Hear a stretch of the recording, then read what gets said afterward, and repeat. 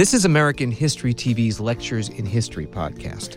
This week, a class on the polio epidemic in the United States in the early to mid-20th century, taught by Davidson College professor Sally McMillan. Okay, I just wanted to explain in advance that this history course looks at responses to disasters in American history with an emphasis on research and writing. Over the semester, we've examined various disasters from different perspectives. First of all, the psychological and physical problems at Jamestown, disaster sermons in responses to fires, hurricanes, and epidemics in colonial America, famine suffered by the Donner Party en route to California, Irish immigrants fleeing the potato famine and the ability to create new lives in this country, disaster tourism at the Johnstown flood of 1889, the impact of the Triangle Shirtwaist Factory fire in New York City, and disaster art that emerged from the 1930s Dust Bowl. So today, we are discussing David Oshinsky's Pulitzer Prize-winning book, Polio: An American Story. You all received questions that I posted, and I'm really interested in this topic because I also teach a seminar in the 1950s, and of course that's when so much of this book takes place, and I think just looking at polio really reveals so many different issues that affected that decade. Before starting, though, I just wanted to mention one thing in light of what we were talking about in terms of Dust Bowl art. I was reading the New York Review of Books, and there is a review of a novel that Woody Guthrie wrote, a novel called House of Earth. It doesn't get a very good review, but obviously he gets some attention. And you'll be pleased to know that the introduction was by a historian named Douglas Brinkley and Johnny Depp. So I think they're trying to sell copies by having a superstar on the cover. Okay, I've divided the discussion today into four sort of major themes. We can't cover all of Oshinsky's books, but I thought the most interesting were looking at philanthropy, medical research, scientists and their various personalities, which are interesting, and also the ethical issues. So with that, let's start with the way we always do when looking at anything we have to read, and that is, first of all, who is David Oshinsky? Yeah, He's currently Katie. a history professor at the University of Texas at Austin and a distinguished scholar in residence at NYU. Okay, so fairly reputable. We would say, yeah, okay, probably knows what he's talking about. Yeah, David? I saw that he won the Cartwright Award, a Cartwright Prize from Columbia University Medical Center in 2010, and that was for his research into the history of polio. So that also helps add credit before even reading. Definitely add some credibility. Were you going to add something else, Regan? He also won the Pulitzer Prize Award in 2006 for this book. Yeah. Winning a Pulitzer Prize is substantial, that's for sure. And so overall, what did you think of his writing, his scholarship, his research?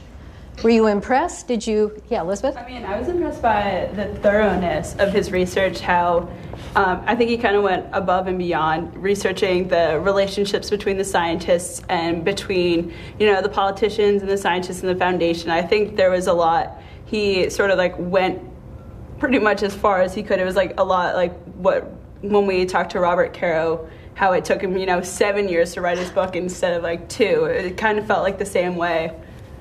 Yeah, right. Very much in depth and a really a nice variety in terms of people he interviewed. Caroline? I thought there was a good balance between information and kind of story in the book. I found it very readable. I thought originally when we had to read the whole book, it was going to take me a really, really long time, but I found myself getting really into it. I thought it was really, really easy to read and really interesting. So I think he did a good job of making it accessible and not so academic.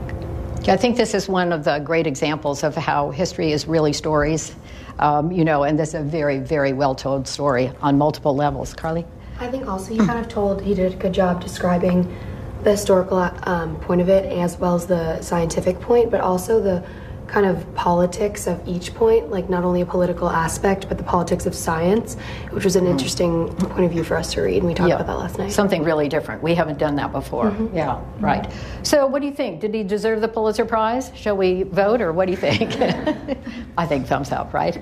Okay. So obviously a man of some repute and certainly did a great job on this book. Well, the first well-recorded outbreak of polio took place in Rutland, Vermont in 1894. 123 people there caught polio. There was another outbreak, substantial outbreak in 1907, and then a major outbreak in 1916 that began in Pigtown in Brooklyn, New York. And that spread across the Northeast, and some 6,000 people died from that outbreak. Oshinsky has an interesting comment or thoughts to make about why these epidemics suddenly broke out, why it is in the late 19th and then in the early 20th century. Suddenly we see so many more people affected by this disease. And what does he say? How does he tie in the germ theory of disease with his comments about the outbreak of those polio epidemics? He describes it as the age of cleanliness. Okay. So America became so preoccupied with hygiene, sanitation, cleaning up the cities, and with that, as the youth weren't as exposed to microorganisms that carried disease and bacteria, so they were more likely to be infected and not have an immune system to certain diseases. Okay, so and carry that forward, or somebody else. What does that mean in terms of children not being exposed to the germs and bacteria? What happens? Yeah, Carol? Generally, he says when you got polio as a young child, it was a lesser dose, or it wasn't as effective. You didn't have as many side effects from it. So when you get it as older, it's stronger, sort of like chicken pox. It's better to get it as a young kid. It's a much milder case. Right, and particularly when you're really young, you have your mother's antibodies to sort of withstand the impact of those diseases. And so that was all something that was sort of traditionally happened in America, but suddenly everybody's washing hands, cleaning clothes, better sanitation. I don't know if it's an argument for not washing hands these days. I don't think so. But still, something had happened in this country to make people more susceptible to polio. So by the early 20th century, Americans were in a panic about polio. And what was so frightening about that disease? What was different about polio that hadn't been true of diseases before this?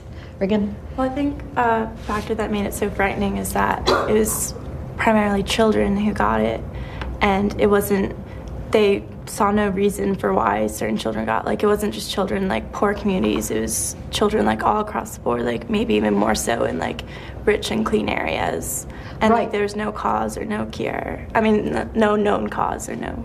Okay, so for a disease like cholera, this would be traditionally among the poor, those who are drinking bad water, those who are living in filthy conditions.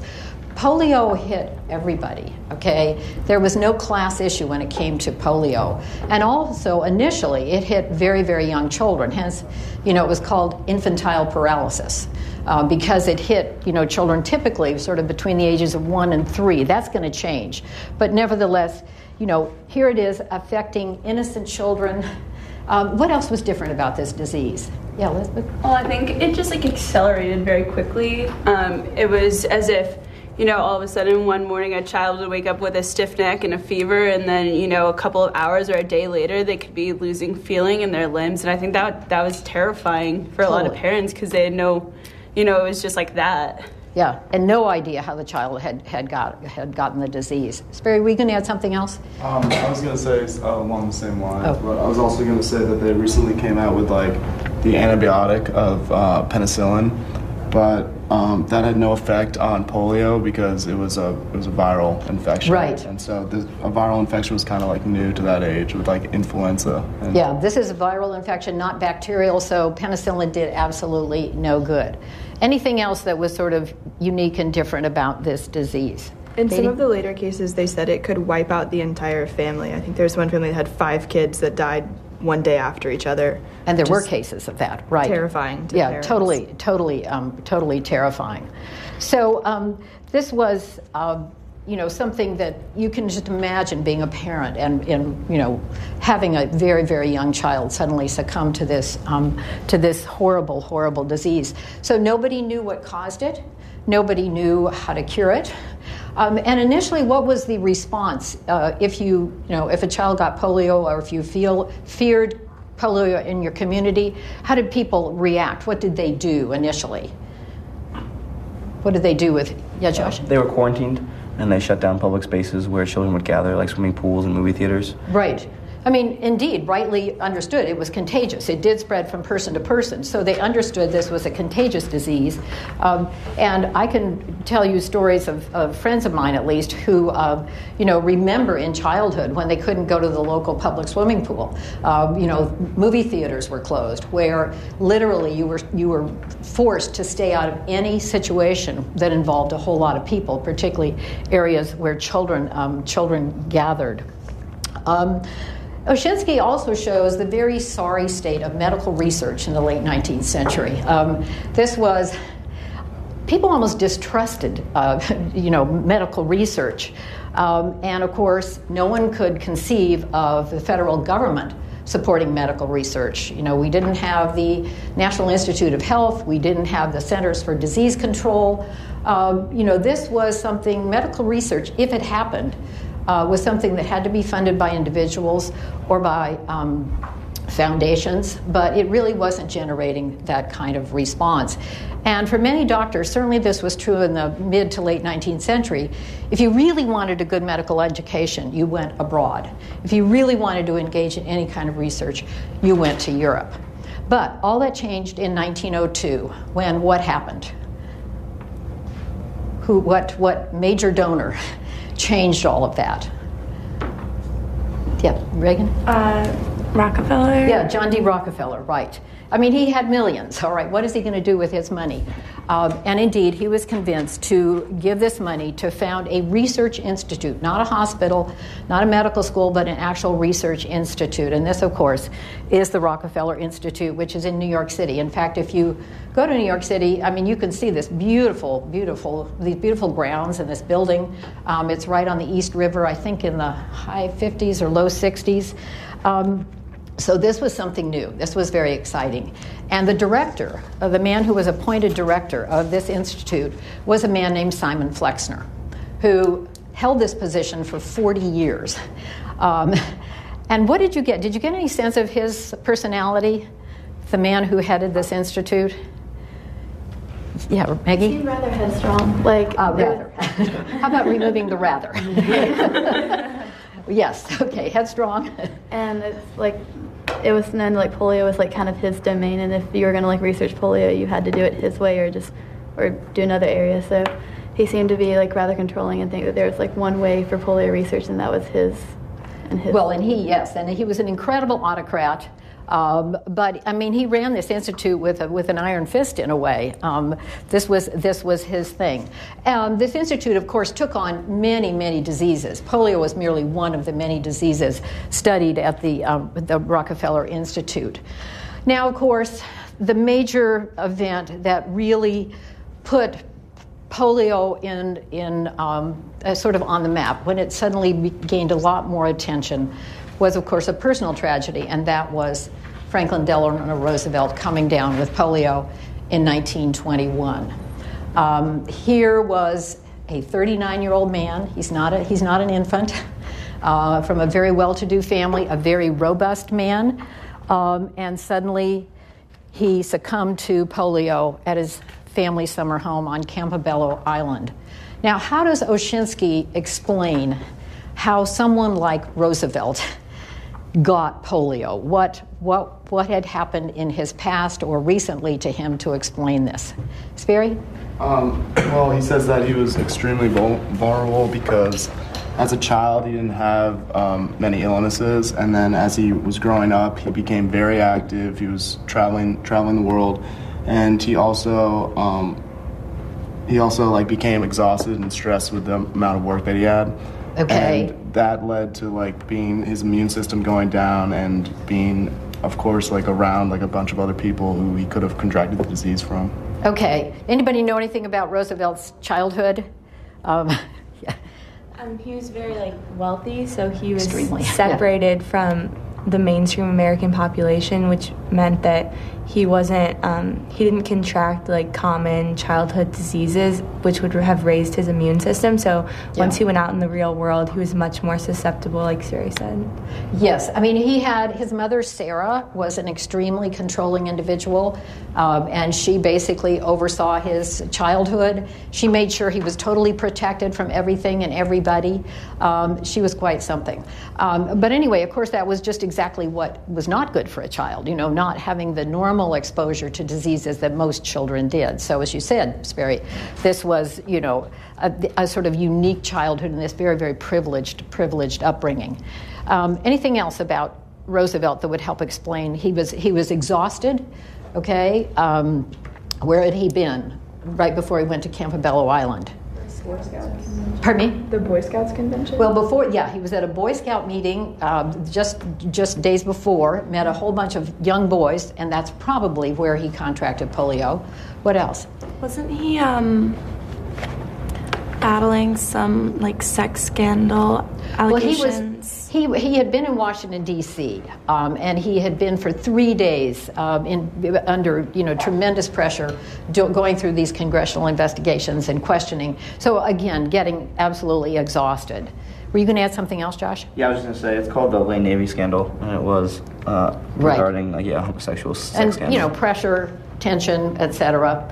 And then apparently, I don't know if he fell off the sailboat, or if he actually went swimming. But he went into this really cold water. I don't know if any of you tried to swim up in northern Maine or somewhere like that. It's absolutely frigid.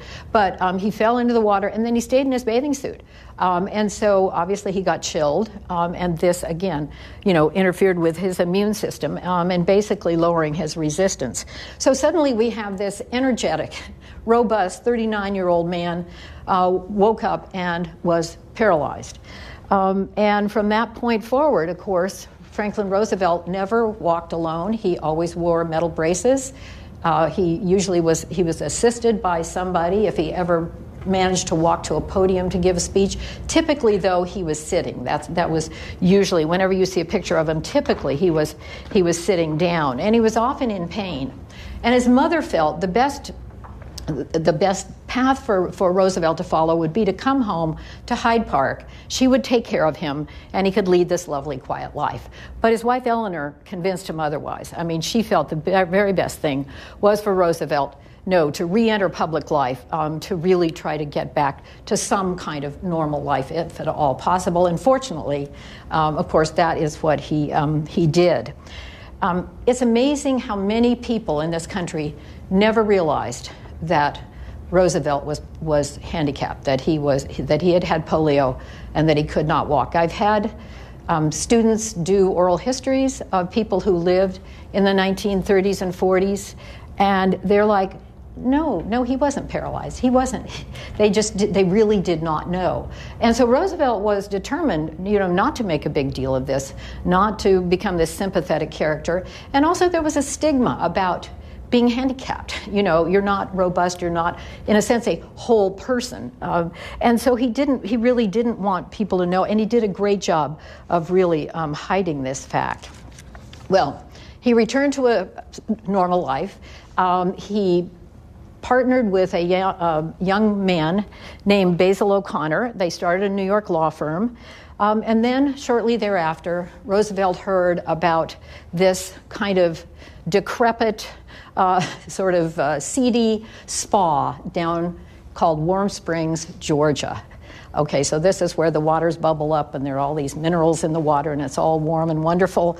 By the way, did any of you ever see the movie called Warm Springs? Now with Kenneth Branagh and Cynthia Nixon. Oh, anyway, I saw it. It was a good movie. So Roosevelt traveled there, and he got in the waters, and this was just wonderful. I mean, it was really soothing. It was exactly what he needed. So much to his mother's dismay, he spent like 2/3 of his inheritance buying this property because what he realized is that this is exactly what he needed, and also realized that other polio victims needed the same. And so out of this, he formed what was called the Warm Springs Foundation. And its base, of course, was in Warm Springs, Georgia. He built his own cottage, and every summer, he would spend weeks there just enjoying these wonderful, warm mineral waters. Well, in 1928, life changed again for Roosevelt. Al Smith, the governor of New York, the Catholic who ran for president in 1928 against Herbert Hoover, asked Roosevelt to be his vice presidential candidate. And so after much soul-searching, Roosevelt agreed. Well, they didn't win that. In fact, it was pretty cataclysmic outcome. Herbert Hoover won, as we know, but Roosevelt became governor of New York, and he served two-year terms as governor of New York. Well, in 1932, of course, the Democratic Party decided Roosevelt would be the perfect candidate to run against Herbert Hoover. The heart of the Depression, Americans were really suffering. Roosevelt ran an incredible upbeat campaign. His campaign song was "Happy Days Are Here Again," even though nobody was too happy at that point. And of course, he won the presidency and took office in 1933. Now, a number of scholars have looked at Roosevelt and his character and feel that polio had an incredible impact on who he was as a person. What did you get out of Oshinsky in terms of how, what polio did for Roosevelt as a man, as a person? Did it have a positive impact? Did it negative impact? Katie? Well, I think so much that there was a stigma against polio, he realized that if he could go in and be such a fundamental change in the government, that other people who were down and out with the Depression could do the same thing. The stigma didn't need to be there. I didn't really agree with the fact that he hid it from everyone, but it proved that just because you have a physical handicap doesn't mean that you can't go on and do impressive things. And there were people who knew about it. And all the more that they would admire this man and see what he had been able to accomplish with, a man who was basically, handicapped by polio. It was quite incredible. Roosevelt, before he had polio, was pretty much called a lightweight. He was, I wouldn't say he was a playboy, but he was not regarded as a man of great substance, just this wealthy man who'd had every privilege in life. But historians really feel that polio had a huge impact on him, because here we are in the heart of the Depression. Here is a man who has gone through this incredibly, horrible situation of having to, live through. He did live through, fortunately, this horrible disease. And he emerged, what would you imagine he would emerge with if you've gone through that kind of experience? And here, millions of Americans are suffering economically. How might that affect Roosevelt and who he was as a person? Yeah, Caroline? I think it made him more empathetic to people suffering in the Depression, because obviously coming from a life of privilege, he's not able to empathize with people's economic situations, but he's able to empathize with feeling less than and feeling inferior to people around you. And I think it also kind of gave him this inner drive to succeed and to prove to people that polio was not going to define him, and that just because he was physically handicapped, it didn't mean that he was incapable of being a good president and an effective leader. Yeah, I think both of those are really important. The idea that he could overcome this and be, it wasn't going to, in a sense, cause him to not do his best in any respect. He was going to become a great president despite the disease. And empathy. That was a huge issue. When he ran against Herbert Hoover seemed like a man who, had no connection with what people were suffering. And here is a man who had really suffered physically and could identify with whatever problem somebody was suffering. All right, so obviously, Roosevelt being in Albany as governor of New York, then, of course, occupying the White House, suddenly he is extremely busy. And he has, no time to really pay attention to his foundation down in Warm Springs. So he appoints Basil O'Connor to take charge of it.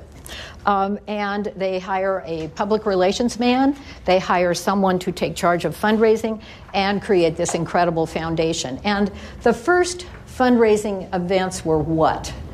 That basically used Roosevelt effectively. What were those first events, David? The birthday balls? Birthday balls, right. And what was a birthday ball? Weren't they just like big parties, like, or fundraisers basically on his birthday, and then drive in like a bunch of like dimes, right? Like money. Not yet no dimes yet. Oh, yeah. We're still into the balls. Okay. We're still into the fancy balls, okay? Yeah, it's just driving a lot of money for the Okay, foundation. so Yeah, celebrate Roosevelt, celebrate his birthday, and you have these fancy balls at fancy hotels. And they were all across the country, which is quite amazing to think about. It wasn't just like in New York and Washington, but all across the country. But there's a problem. Well, actually, there were a couple problems with those balls that became readily apparent within a few years. And why might people begin to think maybe these birthday balls aren't a very good idea? Josh? I think people took issue with using him as a figurehead since he was the president, and it seemed like he should have remained neutral since he's in such an important political office. Okay, he's the president, and he's what? What is his political party? Democratic. He's a Democrat. Okay, so this immediately, no Republican wants to go to a birthday ball for Franklin Roosevelt, right? Mm-hmm. Okay, so you had the political issue, and then what message does this deliver, these birthday balls? What if you're in the heart of the Depression, I mean, how might you, Reyes, go? Well, the way I look at it, it's kind of not very inviting towards the lower class. To say the least, so, yeah. Definitely some class differences there. Yeah, very, very strong issues, exactly. So these birthday balls are for the elite, they're for people who can afford them, they're celebrating, people are getting dressed up, and yet there is the Depression, and there, of course, is this Democratic president. Well, eventually, and within a short period of time, they created the foundation for the National Foundation for Infantile Paralysis, and again, it was Basil O'Connor who again took charge of this new foundation, and this is when celebrities began to be drawn to this cause, including a man named Eddie Cantor. You probably never heard of this guy until you read Oshinsky's book, but he was a major radio personality, and he was the one who coined the phrase "March of Dimes," based upon they used to have. Sort of newsreels before movies were shown, and they were called March of Dimes. And so he took that phrase and made it March of Dimes. So out of that, what emerged was a totally new approach to fundraising. Forget the fancy balls. Now what happened? How did this foundation really transform charitable giving, philanthropy in this country? Reagan? It made it so that it wasn't just the wealthy who could contribute to fundraising. It made it so that everyone could contribute a little bit. Even if you're poor, you could send in a couple dimes. Okay. Yeah. It involved the whole country. Yeah, everybody, okay? This is the March of Dimes, literally March of Dimes, and that's exactly what happened. Send in your dimes. Send in your contributions. We don't need a $1,000 check. Just send in and they were just inundated. I mean, literally, piles and piles of dimes, came in from people who, found this really, really appealing. They could do their part. And there were radio announcements about the importance of the March of Dimes. There were collections taken in movie theaters. I guess people were now going to the movies. I can't quite figure that one out. But anyway, apparently they said the foundation raised about 40% of its contributions in movie theaters. So people attending the movies would, there'd be a collection, and they would put their dimes or their quarters or whatever in these buckets. I don't know if any of you if you go to a Broadway show in November in New York City, they always have this plea. It's not for the March of Dimes now, but it's for AIDS research. And so the actors all on stage at the end, they stand out in the lobby and they hold these little pails and they ask you to contribute. Same kind of thing that was going on back then, still goes on today, but for a different purpose. So what did this do, this type of fundraising, what did it do for people in America? How would you feel about this kind of fundraising? Yes, Barry? I think it kind of brought together the nation. It was it wasn't just a few people contributing to a cause. It was a whole nation kind of coming together and fighting against polio. And it also got out the idea of polio to people who probably didn't have televisions or didn't have... Yeah, no televisions, right. And it didn't have the ability to see newscasts and stuff like that. So it kind of got out the whole notion that polio was there and it was killing a lot of people in the United States. Yeah, I mean this is so new. Draw everybody together. Everybody is invested in this fundraising event. This is your disease. This is what you contribute to. Reagan? I'm sorry. Yeah, Maggie, sorry. Like I said earlier, it reached a class of people that had never even been asked to like fundraise or participate in fundraising before, so it made them feel like they were like part of something like bigger than like part of like American like nationalism, which led to like pride like going into like World War II. Yeah, incredible pride and doing your part and helping and actually, well, this will give away. Well, you already know how old I am, but I remember in elementary school we all got a little.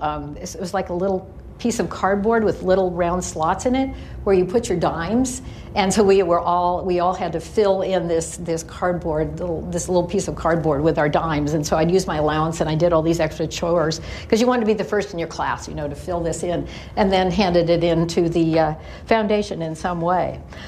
So this was a huge deal, and this was certainly a very different way to raise money. And then, of course, there were the annual fashion shows, and again, while there is this outreach to the people of America, there were still some events that certainly had a class issue about them. And these fashion shows apparently were absolutely amazing. I mean, they would draw all the Hollywood starlets, Grace Kelly.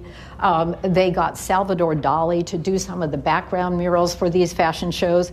Harry Winston, who had all these really fancy jewels, would donate his jewelry for them. So this was incredibly effective. And then finally, there's one more aspect of the fundraising that was so important, which had to do with the Mothers of America. And what was that? What was that fundraising? Kate? Was it the Leave Your Lights On campaign, where everyone for one night left their porch lights on and the mothers would go around and collect change from them, and it allowed you to focus all of your effort on one time. It wasn't this month-long process. Everyone knew one night we're all going to go out and collect money. Right. And again, this was all across America. Mm-hmm. This was mothers volunteering. This is like a great volunteer army of mothers. You would volunteer. All you had to do was, this didn't take much time. It was just a one-night deal, particular hour, lots of publicity in advance, posters, radio announcements, etc. And at this one time, you would canvass your assigned neighborhood or your assigned apartment building, and you would collect money. And people would turn on a light if they wanted to give. If you lived in an apartment building, you would put out a pair of shoes, which meant, please knock, please ring the doorbell, come in, we are happy to give money. So again, vesting more people into this single cause. So nothing like this has happened before. This is a totally new approach to charitable giving. Okay, I just wanted to mention briefly, since this happened very close to Davidson, that outbreak in Hickory, North Carolina, which is only an hour up the road, in 1944. And I think one of the things that deserves mentioning about that outbreak was that the foundation reacted so quickly. There was an outbreak of polio. The foundation moved in with nurses, with doctors. They took over a summer camp. They built a temporary hospital, which I think showed the incredible resources, the effectiveness that this foundation had, certainly in the 1940s and early 50s. And there were very few people who died. I mean, this response really was effective. Okay, well, major change in 1945. Roosevelt died in April of 1945. So that caused a huge change. Theaters stopped collecting for polio. Now they decided that the money they collected would go to the United Way, which is a sort of community, all-encompassing umbrella philanthropic organization. And yet polio cases were on the rise. They were not decreasing because as yet there was no effective polio vaccine to offset this. So, on to the scientists and to the medical research. Wondering if you found some of the behavior of these scientists as shocking as I did. Are we dealing with young children or are we dealing with grown men? They were, yeah, I know. Oshinsky does quite a job really getting into the heart of this. Okay, so there is this effort by many researchers to find an effective an effective vaccine virus to offset this horrible disease. And yet 3 things had to be discovered about polio before any researcher could really engage in an effective research. And what were those three things? Carly? They were how many strains or types of the virus there were, how it entered the body and got to the central nervous system, and how to develop a safe and steady supply of the virus type for each vaccine to create a vaccine. So the first thing being how many strains there were. And so they had to start typing all the polio strains they found. And what did they discover? Fortunately, only 3 strains, okay, rather than hundreds. You know, today we have trouble with influenza because the strains seem to change every year. But they really were able to determine there were only three polio strains. All right, the point of origin. What had people long believed about how polio entered the body? Do you remember what, Elizabeth? Well, I know some people thought that it entered through the nose. And Simon Flexner was the one, right, who absolutely knew that was correct. And because he was just this, larger than life personality and such an autocrat, it's kind of like nobody dared challenge him. But researchers began to really study this and discovered what? It comes through the mouth. The point of entry is through the mouth, through the digestive tract, briefly in the blood, and then, of course, can attack the muscles. So that was a huge breakthrough. And then the third one being how to replicate the virus in a test tube. And the man who discovered this was a man named John Enders, who ultimately went on to win the Nobel, two assistants ultimately went on to win the Nobel Prize for Medicine in 1954. All right. So we have the foundation beginning to feel a real sense of urgency. They're raising all this money. People are really vested in this disease. It's been declared the #1 menace in America, even though the death rate was not nearly as high for polio as it was for other things. But, when you start getting people so involved in this disease, pretty soon, and giving their money, you're going to expect results. So the 2 major scientists involved in this research, and of course they're not the only ones, but they're really the 2 on whom Oshinsky concentrates his book. The first one being Jonas Salk. And who was Jonas Salk? What do you remember reading about him? Anything? Josh? He was an immigrant, and he came from humble backgrounds, and he slowly but surely. Well, his parents were immigrants. His parents, I think, were Russian immigrants, right? Right. Okay. Yeah. Okay. Yeah, but it's from second generation family, at least. Yeah, and he had very meager beginnings, but then eventually, through a series of kind of apprenticeships, managed to become a star in the field of medical research. Okay, and what was his education? Being a poor immigrant, Jewish. Went to the high school? City College of New York. Yeah, he went to a special high school, then City College of New York, which is practically free, and then to NYU, which actually admitted Jews, which was, in this period was often not true of other medical schools. So he graduated. He married. He worked at Mount Sinai Hospital. He then went to the University of Michigan, and while at the University of Michigan, he was working on trying to find a vaccine to deal with polio. The school received a lot of grants, but Salk he had a falling out with his mentor because Salk actually while he was doing this research at this school, he became a consultant to a drug company. And of course, there's a direct conflict of interest in doing that. And his mentor was really astonished that he did this. And also, even at this young age, Salk wanted recognition. He really wanted to be sure everybody knew how important he was and how important the research he was doing.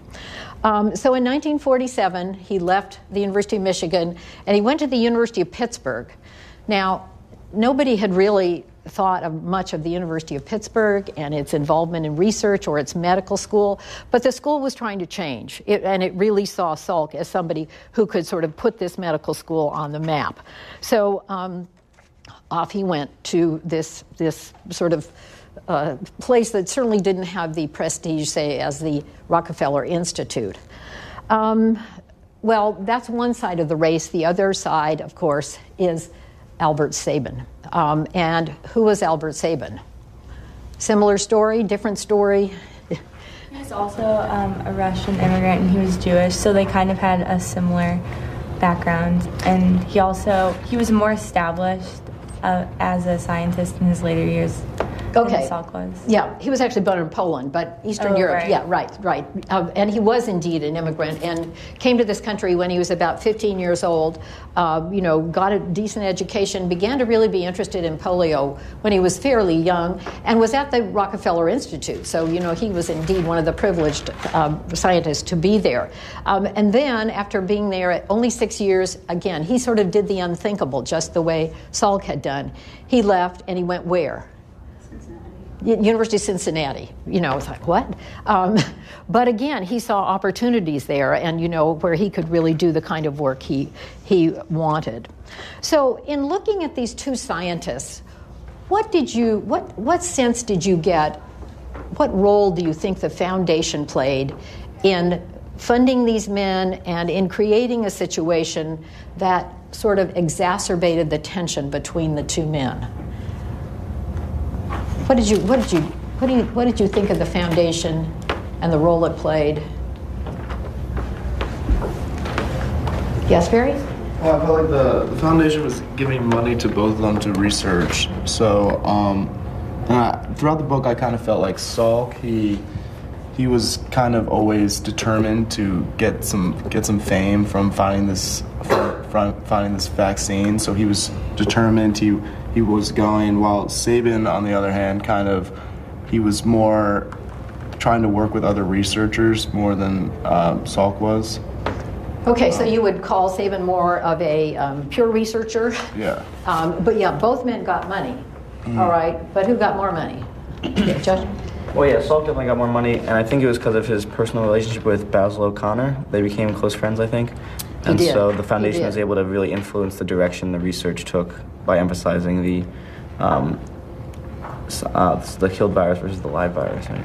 Yeah, I mean, what is so interesting in a way in the role of this foundation was that early on you had Basil O'Connor. Well, first of all, Salk was chosen by the foundation to attend this meeting in Denmark, where all of those who were studying polio gathered. Now, Sabin was there too, but Salk was chosen, in a sense, by the foundation, hand-chosen to attend this meeting. And then on the return trip, as they were traveling home via a ship, he met O'Connor, and they became fast friends. They really developed a very, very positive relationship. So they hit it off, and so, many scientists would have said at this point Salk was becoming the celebrity scientist, that he seemed to be sort of the hand-picked, not heir apparent, but certainly the man who the foundation felt would be the best to develop the vaccine. He began to get publicity. Time magazine did stories on him. So he becomes not just a scientist, but in a sense, someone the public certainly seemed to know about him. Now, Salk called him the kitchen chemist, I think. Talk about a put down. So how did you feel about these two men? Did you get a sense of either one you liked better than the other, or did you sense Oshinsky showed any kind of favoritism in looking at these two, incredible scientists? Or is it a toss-up, get rid of both of them? I kind of felt like at first Salk was portrayed as the underdog because he wasn't as established in the research community and he hadn't received as much recognition. But then when he gained celebrity with the American public, it kind of switched. So Oshinsky kind of portrays Salk as more of like the people's scientist, and then Sabin as like the scientist. The scientist. Yeah. Right. Which man would you rather have dinner with?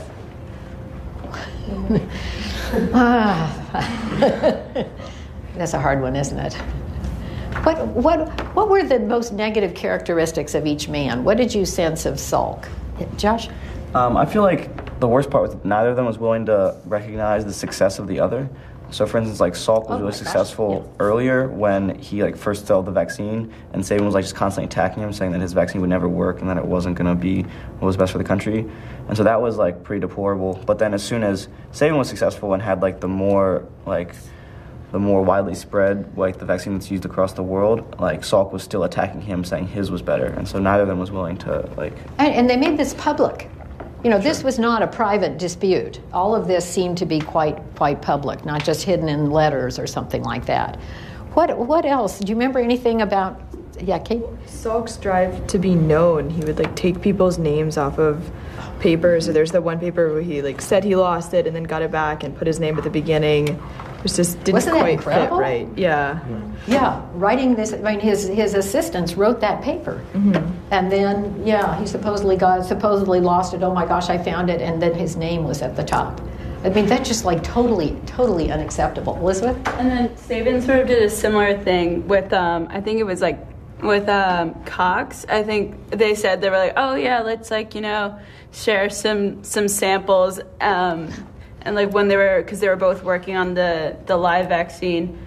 And so I think it was Cox sent over some samples of whatever he had and never received anything back from Sabin. And so I think they both kind of had that quality where they were just doing everything for themselves because they both of them thought that they could do it the best. Yeah, they were both pretty impossible, I think. And it's interesting, sort of at the conclusion of the book, Oshinsky, said both of these men should have won a Nobel Prize for medicine, considering what each one of them developed. But no, never happened. And I think Oshinsky hints that indeed part of the reason was that they were so awful to one another. They really. Sabin always had the support of the scientific community. Salk had the support of the public. He got all this public adulation. Salk got the adulation of the scientific community, and the scientific community made sure that Salk never became a member of the National Foundation of Science. They kept him out of that organization. All right, well, let's move on to what I think is a really interesting issue, and that is the whole ethical issues surrounding the testing of the polio vaccine.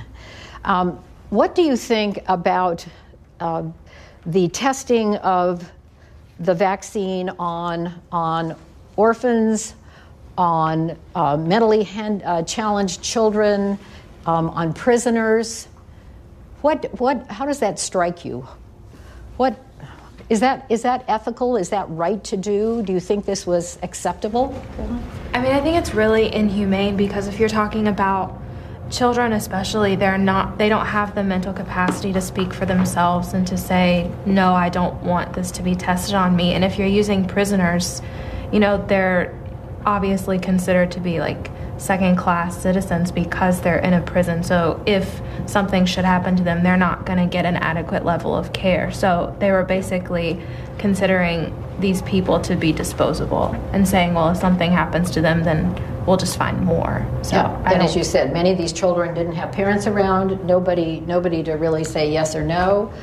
They're in institutions, they're already suffering huge problems, and yet they were chosen to be the first recipients of the Salk vaccine because Jonas Salk was moving in a positive direction. His killed virus vaccine seemed to be succeeding. But he had to try it on human beings. That was the big issue. It's enough to try it on monkeys or something, but you've got to try it on humans. And so, here, this would never happen today. The care we take today, everybody fearing a lawsuit or whatever, this would never happen today in terms of just using what, in a sense, was a population of people who basically had no say about what was happening to them.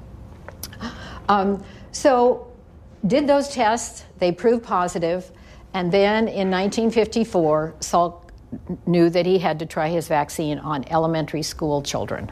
And here, indeed, parents are involved in this decision. He had something like, 1.3 million children in elementary school who got his vaccine. Now, before we get into some of the problems that happened, why would parents okay this when this vaccine had only been tested on a very, very select, small group of people? Why?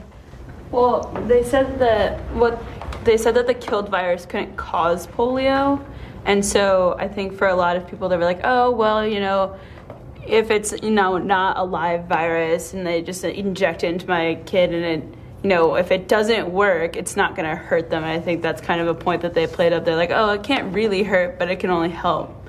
So I think that sort of was incentive for a lot of people to participate. And what did that, Carly? I also remember that Oshensky kind of emphasized that parents felt like a personal guilt if their children were to contract polio. So there was kind of a desperation, like, what can we do to possibly avoid our children getting sick? Yeah. It's like a personal thing for them. I mean, everybody now knew what polio did. They'd seen the pictures of children in iron lungs. They had seen children, with braces on their legs. So there was real, this continued fear was enormous in this country. So here is a possible prevention of your child ever getting polio. And the foundation did what? I mean, the Foundation for Infantile Paralysis, what was its stance on testing this virus? Did it caution people, or? I mean, O'Connor said it's a privilege. Your children are among the privileged to be able to have this virus. Now, there were a few cautionary remarks. There was a man named Walter Winchell, who again was this huge radio personality, and he had been fed, I mean, this shows you again the nasty stuff going on among scientists, but he had actually been fed some information by another scientist who said this vaccine has not been properly tested, they should not be using it, etc. And so Walter Winchell went on the radio and said, parents, watch out, this is probably not a good thing. And to that, Salk said, he's just looking for publicity. He didn't know what he's talking about.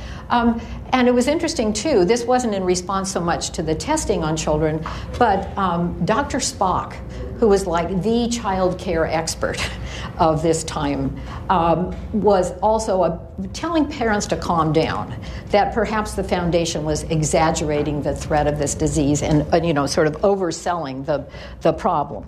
But in any case, they moved ahead and they tested the Salk vaccine on these children.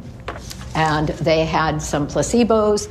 They did this very, very carefully, supposedly. And it took a year for them to finally get the results after they gave these children the vaccine. And the results were, of course, positive.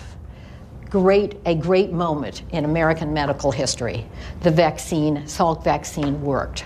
And so the foundation knew that it had to make a huge deal of this. I mean, finally, they had the answer. And so they held this event at the University of Michigan in Ann Arbor on October 12th, 1955. People gathered, the press was there, Edward R. Murrow, this TV personality, was there. This was a huge, huge event with this incredible news. And a man named Thomas Francis stood up. He was representing the foundation, and he gave this rambling 98-minute talk on the glories of this discovery. And Salk spoke. The Today Show revealed the news that next morning, but some things went wrong shortly thereafter, within a day or two, and also within a few days. And what were the negatives after that great? This was really Salk's moment of glory. I mean, he was thrilled. The foundation was thrilled, and then poof, things happened. What went wrong? What went wrong with this? Yes, it's fair. Well, there were a couple outbreaks of polio brought about from the Cutter laboratories. Okay, and we'll get into that in a minute. Yeah, okay. So we have some negative results, like, oh my gosh, this vaccine caused polio. This is supposed to be a dead virus, okay? This is supposed to not cause polio. You have the outbreak of a few cases. What else happened that was upsetting to Salk? Josh? Well, Salk never thanked his research team. Is that what you're looking for? Right. Salk got up there, gave this talk, and it was as if he alone had been the only one who had done anything on this research, and yet he had had several assistants who played a huge role in this discovery. And they were sitting there. You don't do this in the science world. I mean, you've seen articles, and they've always got like 10 authors of all the people who had engaged in this research. And so there was Salk taking total credit for this discovery, and his assistants were just like, I mean, they just couldn't even believe it. And so that was an incredibly disappointing moment. And then what else? Do you remember what Salk said? Yes, Elizabeth? Yeah, he totally undercut sort of the effectiveness of like the results where they had said that I think the vaccine was like 70 or 80% effective, and he was like saying how he had still been working on his next vaccine. It was going to be 100% effective, right. And so I think he managed to sort of anger the science community, saying like undermining his own results, and then also sort of angering the American people who kind of felt betrayed by him not having, why hadn't he just waited to, send out another vaccine instead of like trying this less effective one and waiting a year to do the more effective? Yes, exactly. I mean, it's like, wait, this vaccine was supposed to be absolutely foolproof. It was supposed to work. And then you have Salk almost immediately saying, well, actually, the vaccine I've just developed is far better than the one we used. And he was like, oh, wait a minute, my child just had this vaccine. So, that certainly was a disconcerting moment for those. All right. One of the first big problems that happened, though, afterwards, okay, so it's been a success. You've had, hundreds of thousands of children vaccinated in this country, and now you have millions more waiting to get the vaccine. What happened? What was the problem that affected the distribution of the vaccine? Was there a distribution plan? The government and the foundation really hadn't explored how they're going to produce so much of the vaccine to supply enough of the American population that needed it. So, I mean, there was a public outcry because they were worried they weren't going to be able to have their children vaccinated, and it was kind of turned on the government and the foundation like, you should have handled this already. Yeah, in other words, that nobody had a plan. Nobody had thought about, okay, you've got the vaccine, then how are you going to make sure everybody gets it, assuming it's successful? So people were really upset. Again, they invested, their emotions and their money in this foundation and what it's trying to achieve. And suddenly they're confronted with the fact that there actually is not any kind of distribution plan. And the head of HEW, a woman named Oveta Culp-Hobby, just fumbled around. She didn't know what to do. And what was the problem with the government distributing the vaccine? Doesn't that seem like a natural way to go, for the government to take charge and step in? What would be the problem with that? Why not the government? Josh? Is that somewhat reminiscent of socialism, which was such a hot topic in the 1950s? Socialized medicine, oh my gosh, we're going to be like Canada. This is not the role of the federal government. And in fact, the drug companies were dead set against this. It was like, this is something for private companies to take charge of. The government should not step in. So this created enormous problems, but it also made the American public really, really angry. And then, of course, physicians stepped into the whole thing, and they said, well, actually, you shouldn't be giving these vaccines in elementary school. These should be done in a doctor's office so the doctors could make money. So it created this horribly complicated situation in which, there obviously had been no plan for distribution. And ultimately, Hobby resigned. I mean, it was just such a bad situation. And then, of course, there was the Cutter Lab disaster, which was what? What was the Cutter Lab disaster? Go ahead. Go ahead. Manufacture the vaccine improperly, and it caused a lot of people to get sick, or a lot of children to get sick. Okay, so we had several companies developing the vaccine, all right, and this one lab in Berkeley, California, Cutter Lab, had developed the vaccine, but what went wrong? They discovered that there were 400,000 vaccines done by Cutter Lab. Somehow a live virus got into the bottles that they were using, and supposedly Cutter Laboratory was the only one who used these bottles to give out the vaccine. So somehow or some way a live virus got in there and affected a bunch of people. So this was definitely, part of the problem was with testing and how much testing had been done on these vaccines. Next to none. One day at this point. Again, the rush to get this out, the rush to have this done, they tested these vaccines only one day. They sort of ignored the ones that didn't quite pass muster. Oh, that's okay, we'll use them anyway. But before this, they had taken 4 weeks to test this vaccine. But again, this was a rush, and this had to be done right away. Now, O'Connor was furious. Basil O'Connor was furious. And what he did, interestingly, he blamed those who were working for the live virus vaccine. You know, he thought there was some kind of plot, that somebody had come into this lab or something and tried to undermine the situation. It was really, really quite incredible. All right. Well, interest now turned. Now that Salk's vaccine was under question, Americans began to turn toward Sabin and his live virus vaccine. And so, again, you know, using a different approach to solving this problem of polio. But again, Sabin needed to test his vaccine. And where did he do it? Where was Sabin able to test his vaccine? Yeah, in the Soviet Union, okay? Polio was becoming a huge problem in the Soviet Union. Cases were rising, and the Soviets invited both Salk and Sabin to come to their country. Well, Salk didn't accept the invitation, Sabin did. And so the Soviet government decided that they would use Sabin's live virus vaccine to test on, or not to test, but to use on 10 million Soviet children, and that's exactly what they did. Using the power of the Soviet government, they tested it on 10 million children, and it was basically a success. So this was, again, a huge breakthrough. So we've only got a few more minutes, so let me just quickly sort of summarize and end this discussion. By 1956, the number of polio cases were really declining in this country. It was the vaccines were working. There was still some real debate about Salk versus Sabin. Nobody had quite made a decision. That would happen in a couple of years. But Salk decided now that he needed a new project. Okay, he had done his research on polio, and what was his new project? Anybody get that far in the book? But what did he want? What did he need to do to study? Yeah, he did start studying AIDS. He wanted to open up a new lab and recreate his entire thing. Yeah, he wanted his own research institute. He went to the University of Pittsburgh, where he had been, and he tried to convince them that this would be a good thing. They demanded they would have some kind of control over this.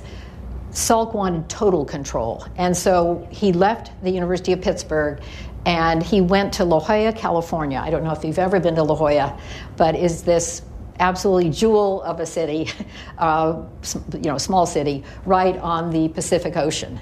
He got the city to contribute land. I mean, on this bluff overlooking the ocean, you couldn't ask for a nicer location. He got the foundation to provide some seed money, like $15 million. He hired the most preeminent architect in this country, Lois Kahn, to do the design for this institute. And so he now has in a sense, he has exactly what he wanted. Obviously, expenses were high. The foundation began to withdraw its support from Salk. It moved on to other things, and O'Connor died.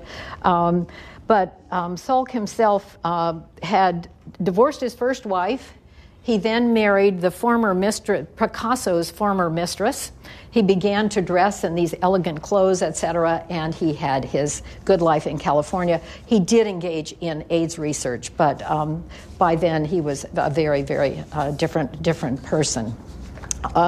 So some of this rivalry continued, and of course there are all kinds of other issues we haven't even had time to discuss, but I just wanted to mention briefly that the polio remains a problem in this world, but one that has been substantially reduced.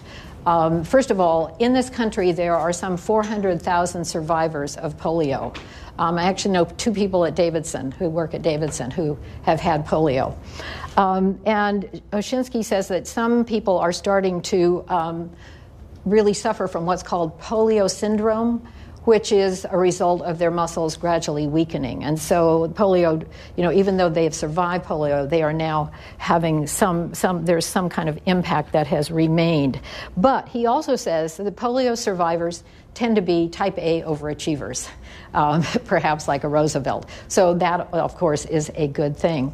And interestingly, polio is still in the news, and it was actually, there was a news coverage of this last week on NPR because a reporter was talking about how polio is on the verge of being wiped off this earth, sort of the way smallpox was years ago, that polio will probably no longer be with us in a few years.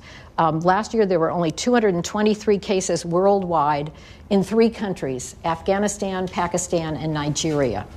The World Health Organization and the Bill and Melinda Gates Foundation are working on this in a major way, providing huge amounts of money to eradicate this forever. Their goal is 2018, there will be no polio in the world. The only bad thing is that you may remember a few weeks ago, there were 9 polio workers, women, who were working in Pakistan who were gunned down and killed. Just a horrible situation. But the other thing I wanted to mention is that good things can happen from a history book, beside all you learn.